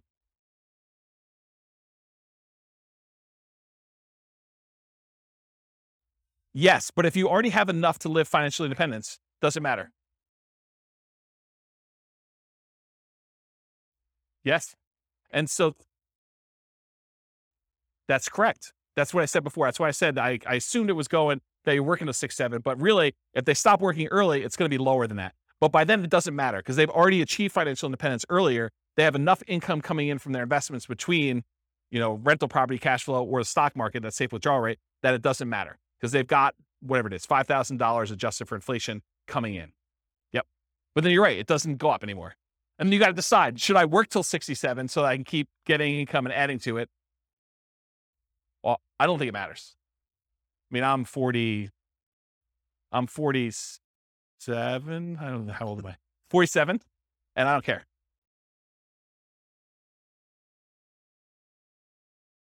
Well, so this is why there could be a full day class in this. If we go look at their actual retirement income, when you have rental properties and you just pass over that line, if you haven't paid off your properties, your standard of living tends to increase over time where it doesn't matter. Rents kind of creep up a little bit. Your expenses creep up, but it's only taxes, insurance, and maintenance. It's really not that principal and interest part of the payment. And so that stays fixed. So your cash flow tends to improve. Once you get over that threshold, when you have rental properties, it tends to keep kind of creeping up. And then magical things happen every time you pay off a property. It's a big bump, right? Because you no longer have principal and interest payment at all. So every property that pays off, if you're buying them a year apart or whatever it is, when you're buying 20% down or 15% down, it's nice little chunks up every time you do that. And it's more than keeping up with inflation, because if your rents are keeping up with inflation at 3%, but rent is the whole amount, and only your expenses like your tax and insurance are increasing, the other part of it's staying fixed, the amount of your cash flow is increasing faster than that. Does that make sense? Yeah. So this is why we could dig in. I have charts on showing like all this great stuff. It's really, really cool. But yes, it doesn't matter. Once you get to the point, you're like, okay, Social Security is just a bonus. It's like if property values and rents went down and I just had enough to kind of creep over the line. If everything was paid off, I've got, just enough for that. Then Social Security becomes like an extra thing. But for the most part, it's a blip on the chart for most people. Yeah. Yeah. Age 43. For which one? 273? Yeah. So age 43. That's not bad. Not bad. All right, so this is 3 house hacks, 3 roommates. If you do 4 and you just invest in the stocks, 304 months. If you buy the 15% down rentals, 293 months. If you buy the 20% down rentals, it's 285 months. And if you buy the 25% down, it's 273 months. Okay. Now what I did is I combined all just the house hacking ones, and I tried to group them so that you could just see visually how big they are. The numbers are all there, but it's going to be hard for you to read back there. But you could see this is the one where they are just investing in the stock market. This is the one where they're doing one roommate with 15% down, 20% and 25. And then this is 2 roommates, 3 roommates, and 4 roommates. The difference between 3 roommates and 4 roommates is not significant at all. It's actually the same. So it didn't matter.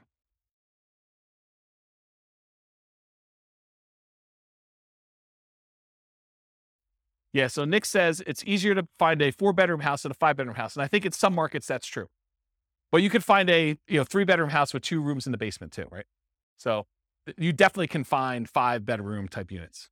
Yeah. Yep. But you can see a steady decline for the most part as you do this. And as you go from 15% down to 25% down for these numbers. What I find interesting though is you get 4 roommates and you ignore all the real estate stuff, still 304 months, which is pretty promising, right? Even better than doing some rental stuff with 2 roommates and stuff like that. A lot less work, right? Right. So you got to make it worthwhile. And again, it's these specific assumptions and their situation and their properties and everything else. You buy in a different market, the numbers could be very different. And there's another weird thing that's going on here is equity does not get calculated into this formula with my assumptions. Why? Because equity doesn't count to financial independence, right? You remember the formula for financial independence is all the passive income from annuities, Social Security, and pensions. So that's not any of those. Cash flow from properties, it's not really there, although it's kind of a weird function of that when you pay off a property. But then on the bottom part of it is that 4% safe withdrawal rate on any assets you have invested in the stock market, mutual funds, and everything else. It doesn't include equity because you don't do 4% safe withdrawal rate on equity.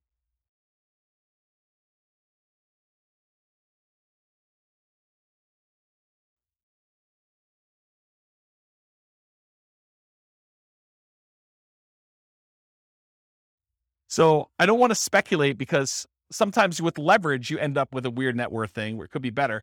But in general, yeah, you end up with higher money invested in stocks in order to generate that same dollar amount. Yeah. Crazy, right? Okay. So this is all the ones for house hacking. Any questions? Then this is everything.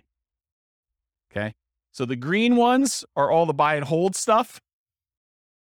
Then it starts Nomad, but these were the Nomad ones that were sort of odd ones out. These were Nomads with house hacking. So I kind of separated those out. And these are some other weird Nomad ones. And then these were all the house hacking ones. So you could just see visually how they all compare to each other in terms of speed. And just eyeballing it, Nomad's fastest, right? Which is what we've been saying for a long time in these classes. But house hacking is pretty good, especially compared to traditional buy and hold, right? And honestly, when you combine house hacking and Nomad, those tend to be pretty sweet.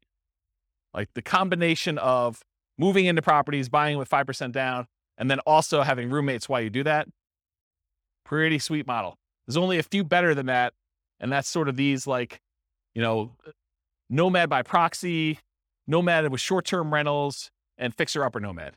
Those are these three, which are kind of like the lowest of all of them. Although they're not really the lowest of all of them because some of these are a little bit faster, right? 202 versus 214.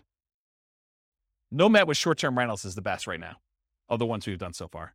With these assumptions in this particular situation, which you can't overgeneralize this because you got to run your own numbers. But if you're trying to evaluate what plan to do, you put in your numbers, you put in your situation, you run the software, and you run through each one of these to find out which one makes sense in my market with these things. All right, I think that's it. So, I got like one conclusion slide, but I think I've talked about most of it. So I'll go back to this slide so we can look at it and have more discussions. But so in conclusion, assumptions for modeling matter a lot. So house hacking once versus acquiring more properties, that Nomad with house hacking or with buy and hold kind of running in parallel. If you change the assumptions like your income expenses, market conditions, the appreciation rate, the rent appreciation rate, the price, interest rates, rents, vacancies, maintenance, property management, tax insurance, all those things will impact the results here. And they may change which one wins, right? I'll just give you a really basic example of this. If you're house hacking with one house, but you're primarily investing in the stock market versus you compare buying a property where the price appreciation or rent appreciation is abnormally low, that one may look much, much better than that. But if you run a number where you're buying in a fastly appreciating market with fastly appreciating rents and interest rates that may be back on the decline at some point, that could look way, way better than other strategies, right? Or how big of a discount you can get with your buy, fix up, and resell, which we haven't covered yet, but the fixer up or Nomad even, like those can really matter. If you get a big enough discount, that could blow everything else away. Or if your short-term rentals don't work out as well, they're not as profitable, or maybe they're much more profitable than I assumed with my assumptions. That could also matter. The stock market rate of return will matter too. It also affects not just numbers. This is actually a really good point. I'm going to slow down and talk to you about this because it's really critical to understand. So one of the reasons a lot of these strategies outperform others has to do with your risk profile. If you're investing small amounts of money and you're taking on a lot of debt, you're much more leveraged. And so your risk profile of doing a strategy where you're buying 5% down properties and you're repeating every year is very, very different than the risk profile of someone investing and putting 25% down or someone investing in stocks. It's not saying automatically that one is better or worse because there are ways that it could be better or worse depending on how it's structured and what your situation is, but it's different. Like if you're investing all in stocks, you now have the risk profile of a stock investor versus the risk profile of someone who's doing buy and hold or someone that's doing Nomad. And so these strategies, one could get you there faster, but if you look at all the different ways we measure risk, and there's several different ways that we look at stuff, everything from your debt to your net worth, to your debt to your liquid net worth, to your rent resiliency, to your equity resiliency, like all of those different ways of measuring like risk in a particular strategy, and you compare those one risk curve versus another risk curve, you may say, this is not worth the extra 3 years that I would earn. Or you may say, it is totally worth that to do it this way. And you can kind of look at those things. So risk matters a lot. And this comment about what you're investing in and its risk profile is pretty profound. Yeah. So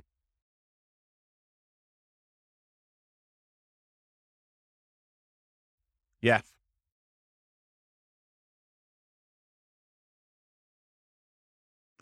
So what Nick said off mic is you got to take into account the amount of work you're putting into. Doing short-term rentals could be a lot more work than just automatically investing $1,000 from your paycheck in index fund each month. And so you got to be aware of that too. So totally, absolutely. And we talked about that idea when we talked about how part of the extra return you're getting from short-term rentals is your labor. It's not just dollar return. So yes. Your safe withdrawal rate would matter here. Whether you're buying duplex, triplex, fourplex, or single-family homes would also matter. The strategies that work best in that market may differ from your market. You got to do the math. And I tried to do modeling for about 300 U.S. cities. If you go to realestatefinancialplanner.com/model and just pick your city, I tried to do, and it's getting better. It's more like a late alpha kind of situation here. It's going to get a lot better over time. But the idea is that there'll be like 100 different scenarios all pre-done for you where you just copy it to your own account and just make changes to whatever you're doing. So any questions? No questions? You already took them all? I don't know. I found it pretty interesting to kind of see these all laid out. I've never done it like this before, where I've kind of laid out buy and hold versus nomad versus house hacking all on one chart before. So I found this pretty interesting. Do you guys find it interesting? Anyone changing their strategy based on this? You got to do more nomad? Weren't you telling me last week that you were buying properties and then selling them?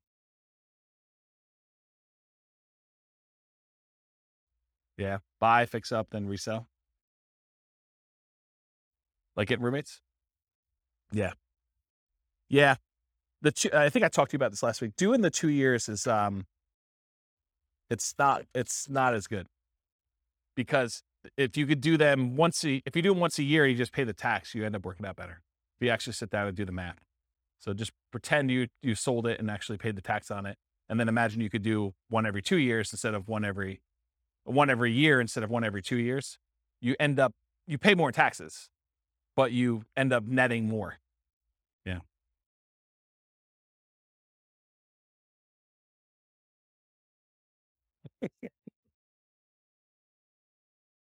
Yep.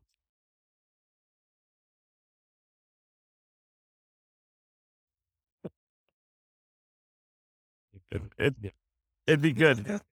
It'd be good. But I mean, yeah, as Kevin says, it would be hard to get roommates while you're doing the fix and flip. A little discount.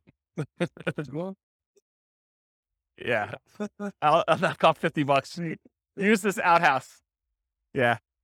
So yes, I mean, the thing is, when you model like real situations, like somebody doing stuff, a lot of times you're entering in existing properties that they own. And then you're modeling, okay, if I could do one fix and flip a year, like actual fix and flip, and I make an extra, whatever it is, $25,000. So that's like $25,000 in income that happens irregularly. And then I'm also doing this nomad thing, and I'm also getting extra income from some house hacking, and maybe I'm getting my nomads at a discount. And then eventually I'm going to stop that strategy because I'm going to get married and my wife's not going to be willing to like house hack or nomad or whatever. And so now I'm going to go to 20% down after 10 years. And then what does that look like if I do that? And then I'm going to go buy, big apartment buildings. I'm not going to do this, piddly single family home stuff anymore. It's kind of like ignoring all that stuff. I'm going to be a real investor, right? I'm making a joke because the single family homes is really good anyway. But you go and you decide to switch your strategy and you do all this stuff. Or maybe you're like, hey, I'm going to do hard money loans after I get to a certain point. And then so instead of earning 8% in the stock market, I'm going to get 12, 13, 14, 15, 16%. There's all these different variations on what you're going to do and how you're going to do it and what that looks like. And I think you have to model it. And then, like I said before about those risk profiles, then you're really comparing, well, if I do this strategy, my risk profile looks very different and I have different risk exposures than I have if I do just this one strategy or these two strategies, and timing works. And what happens, really what you want to know, this is getting way off topic. When we've done all these assumptions, the biggest problem we have with this is that we're assuming 3% fixed appreciation, 3% rent appreciation, that, interest rates have remained the same throughout all the scenario. Like there's all these simplified things. Inflation is static, like inflation, rent appreciation, home price appreciation, mortgage interest rates. And there's one other, stock market rate of return. So there's like 5 that I really like to vary. So if you do it differently, have you guys ever been to a financial planner where they do Monte Carlo analysis? They say, if you invest $500 a month in the stock market, you have an 86% chance of being financially independent by age 65. Like you've done it where they've done the 1,000 run Monte Carlo with the stock market, and you see all the little wiggly lines, and they show you your middle line and your kind of band of probability. Have you seen all this? Have you guys know what I'm talking about? So we do that with real estate. So instead of it being 3% fixed appreciation, I say, well, let's make it random. Let's make it so that on average it's 3%, but it could be negative 10. We could have a really bad year, or it could be positive. I don't know, where we see this last year, 18? So positive 18. So we can have this really wide range of what like home price appreciation is, and random rent appreciation, and random mortgage interest rates, and random stock market rates. And so we can have all of those being random. And then you tell me your strategy where you're like, okay, I want to buy a house every year as a nomad and I want to get roommates. Like, how does that look when maybe house prices go up really, really fast on you in year 3 and you're unable to buy them because your debt to income ratio gets all out of whack? Or maybe they kind of like remain low and snake along. And then by the time you've acquired 5, they take off. Or maybe they take off and then they have a big market correction. And maybe the money you have in the stock market kind of gets hammered while you're waiting for your down payments. And all of these random things are happening. And we do 1,000 runs or so. And then I show you what's your probability for success there and what your probability risk curve is for all that stuff. That's what's crazy. Because then you could see, well, what happens if everything's not up and to the right? It's not always 3%. It's not always the mortgage interest rates are going to go in my favor or the stock market's going to go in my favor. Then you start to see, oh, well, this is problematic. I don't actually get to my financial independence number all but these really small amount of times if I do this particular strategy, because I'm being super aggressive.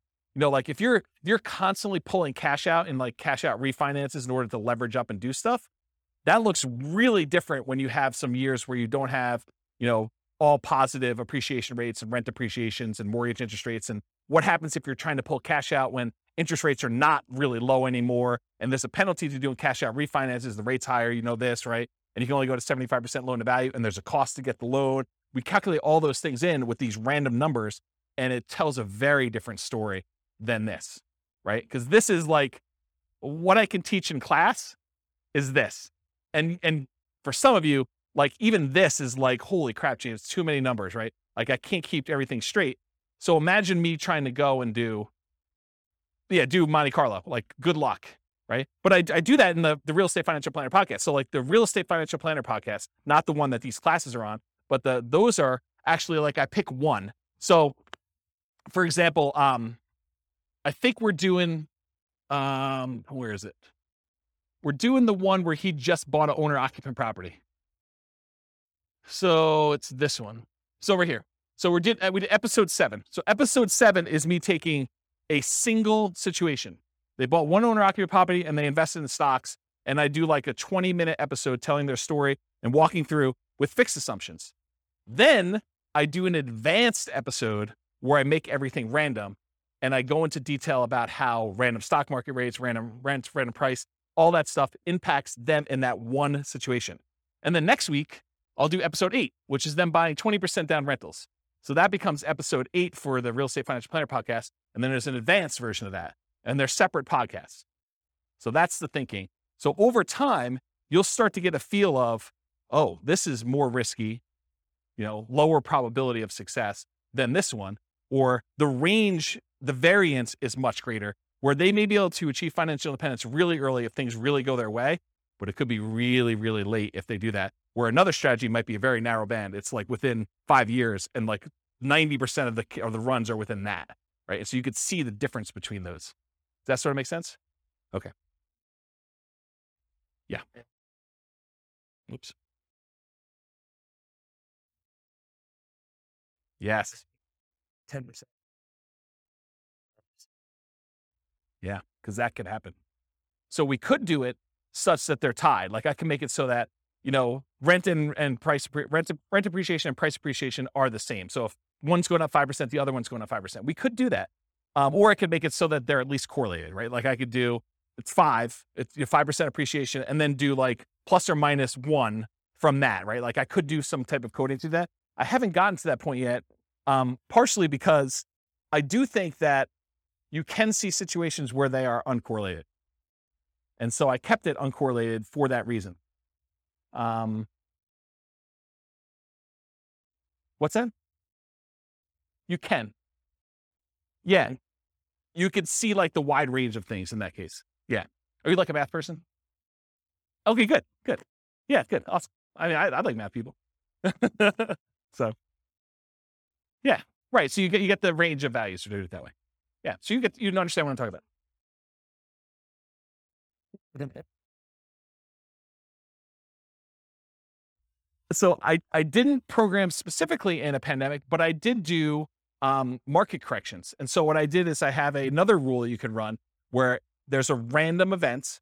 And during that random event, we have a precipitous drop of the stock market and a precipitous drop of prices and rents. And so you have like a event, you could set whatever the probability you want it to be, 1 in 100 months or 1 in 1,000 months, you set whatever it is. And then the actual range of what the drop is. So you could say it's, somewhere between 5 and 20 or 5 and 30 or 5 and 40, and that's a percent. And so it just drops the stock market completely by that amount, or property values by that amount, or whatever it is. And you could set those up as like one-off market correction drops.